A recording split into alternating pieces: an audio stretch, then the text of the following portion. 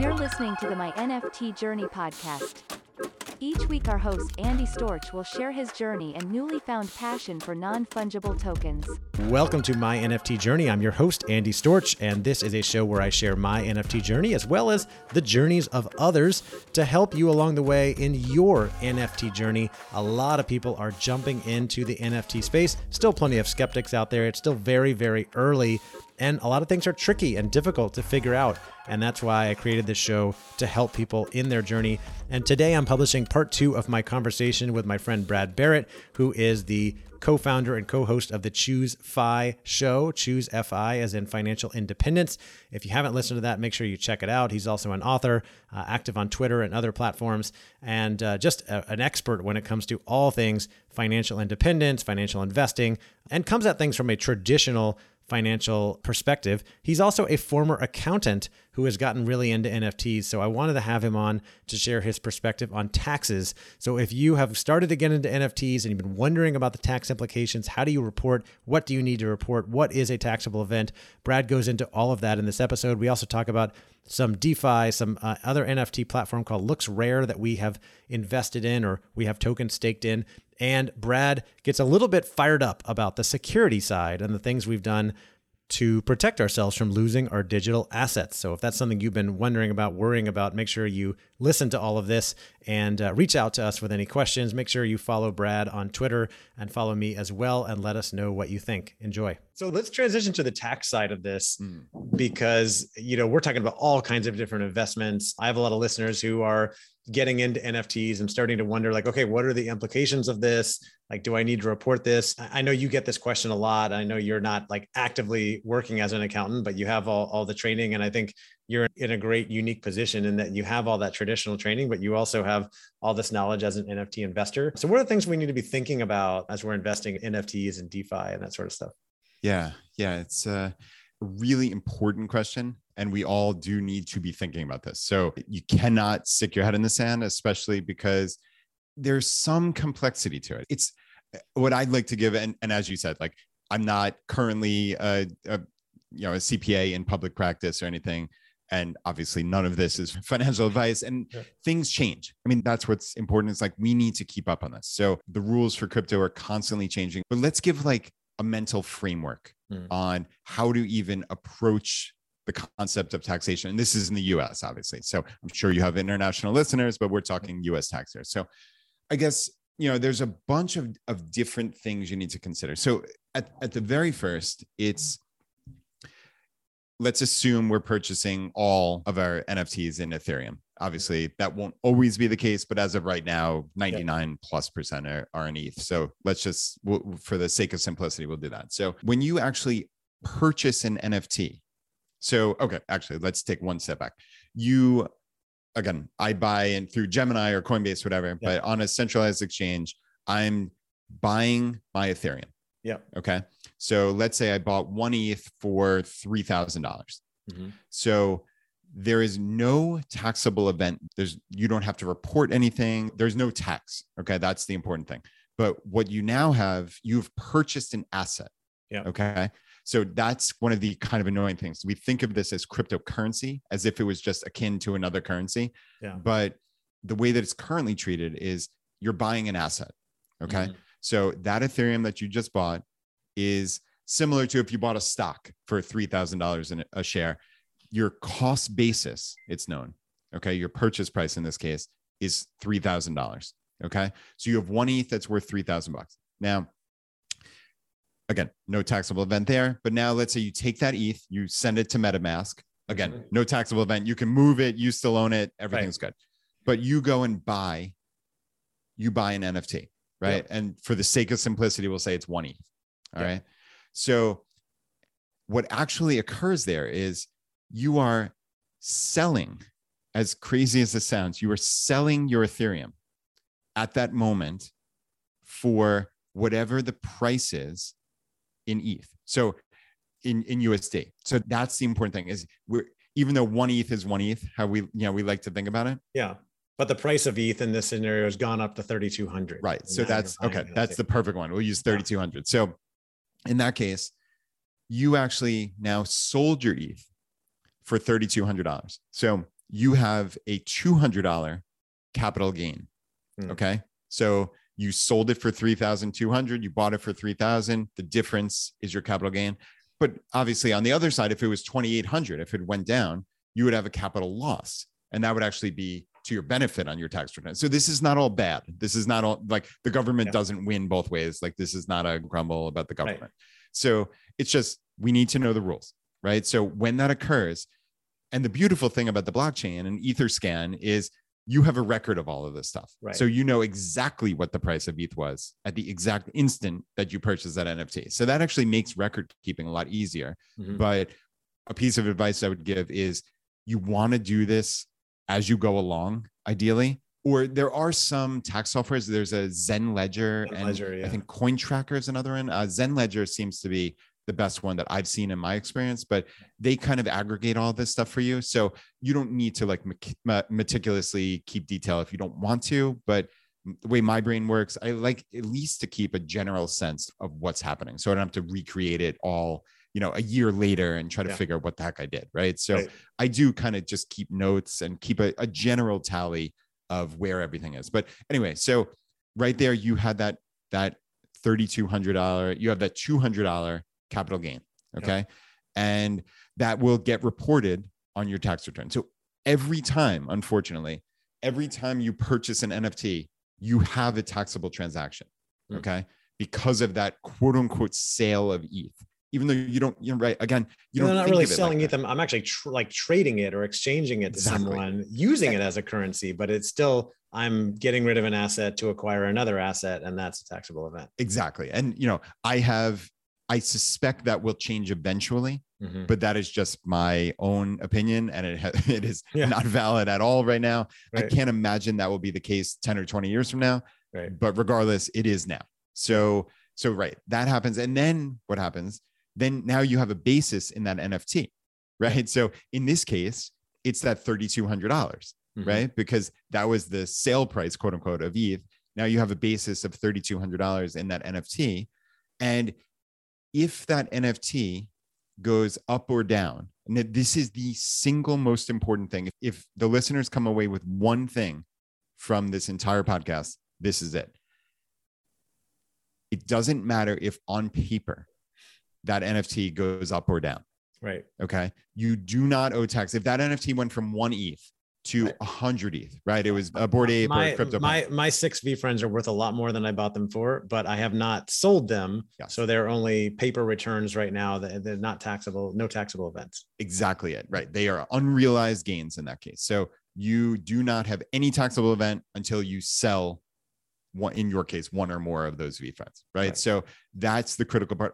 I see so much misinformation on Twitter, crypto Twitter of, oh, I've got to sell things to pay my taxes. And it's like, no, I don't think you understand how this works. You only pay taxes because you sold something. It's the exact opposite thing. Yeah. Now, obviously, I don't know their situations. They probably did wacky stuff. But for us normal people, if you have an unrealized gain, there's no tax on it until you sell it and realize that gain.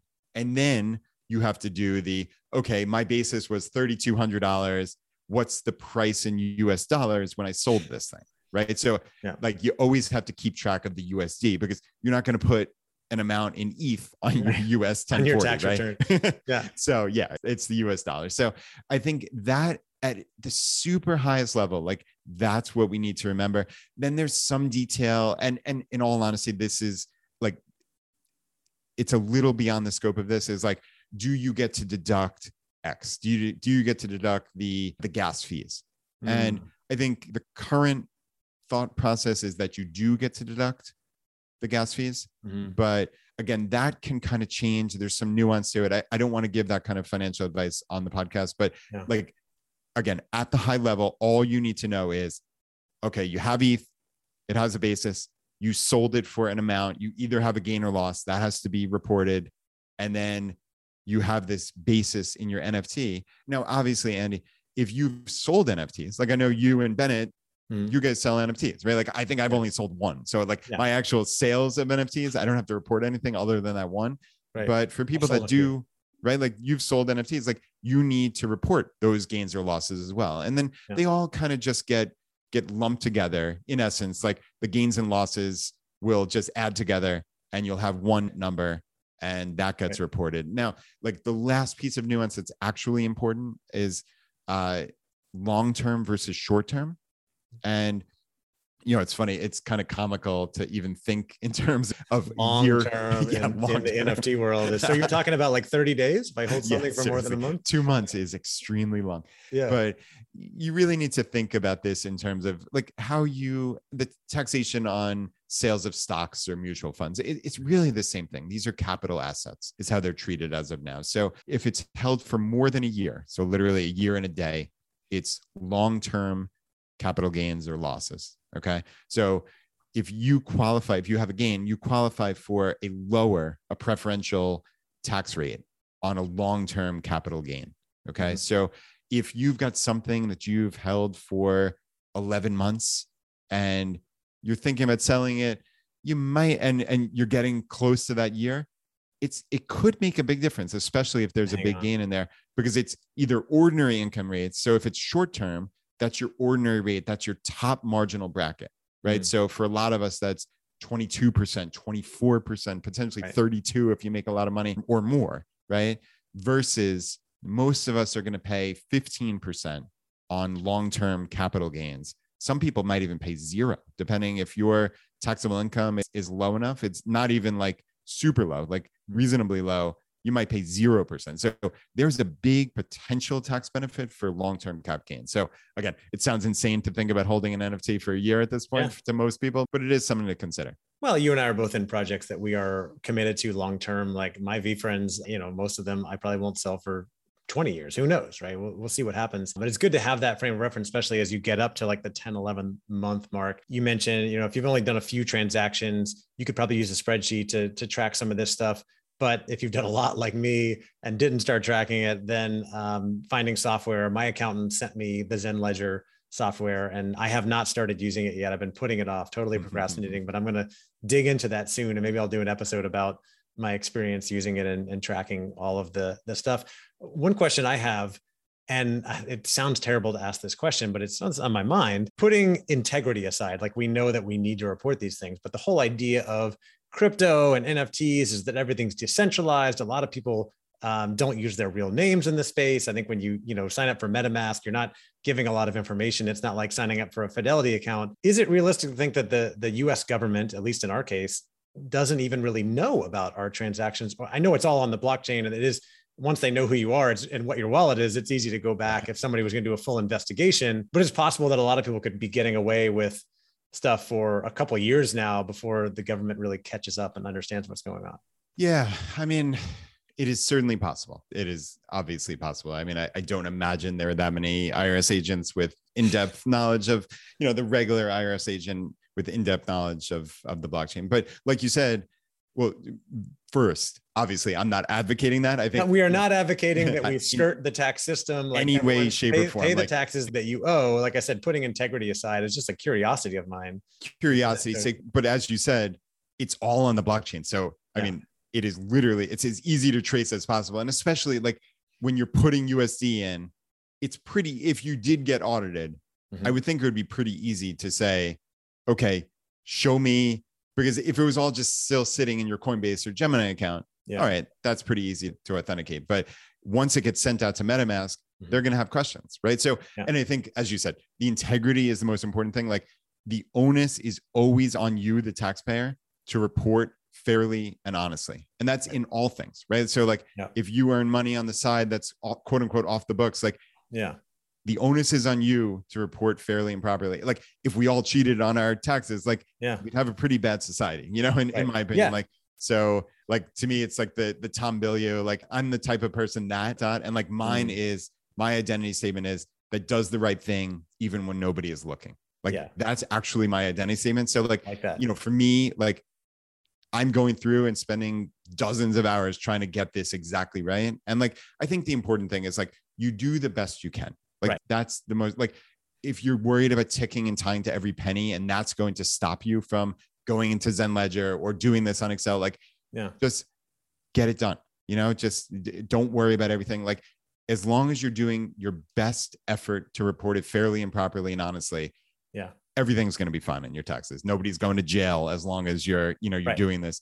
but obviously, you do the wrong thing, you have to pay the consequences. There could right? be implications, but do the best you can. The interesting thing is just that I don't feel like there's ever been this much responsibility or onus on us as users, right? Like, yes, I mean, if you're running your own business, sometimes income, like, you're washing cars or something in cash, like you could get away with a lot of stuff, but most of us are doing transactions that are typically reported. All of my stock trading I do on Fidelity, like they do all that reporting for me. Like I don't have to report anything, right? It's automatically done.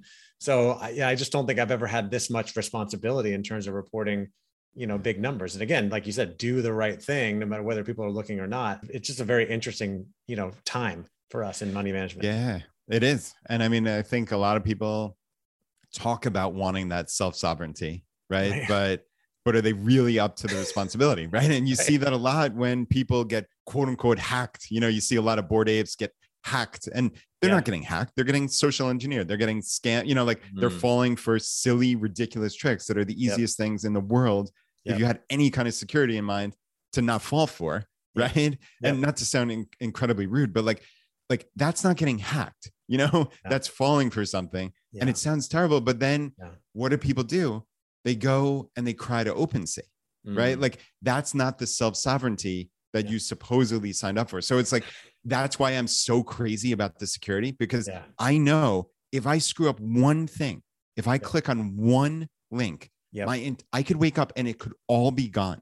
Right. So I take this as seriously as like, the proverbial guarding Fort Knox. Like that's what you have to do. You are responsible for this. You're responsible for everything. So when you go to that new site that somebody told you about, hey, mint this for 0.02, you could click on something and sign something that drains your entire wallet.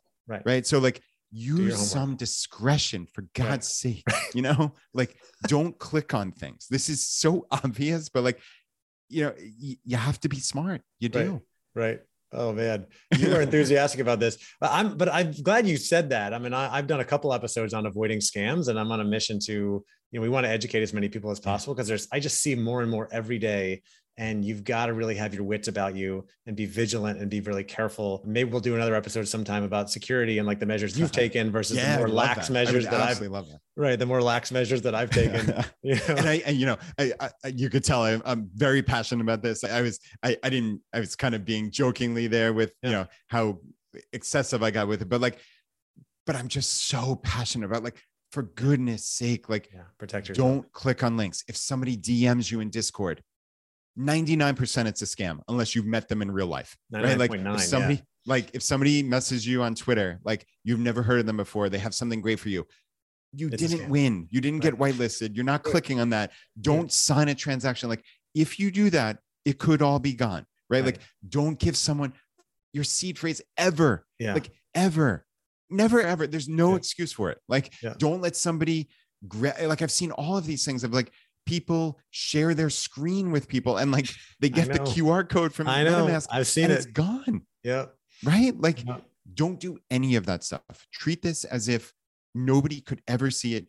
And just that will go a long way towards safety. So agree. That's my high horse for the day. Well, Brad, I don't want to end this on a sour note. So let's flip that. Our last question. What are you most excited about with regards to NFTs? Why are you so excited about this space? Yeah, I am fascinated by the technology. Like I cannot even imagine where this is going to go 10 years from now, because I think so many people think of NFTs right now as just JPEGs, right?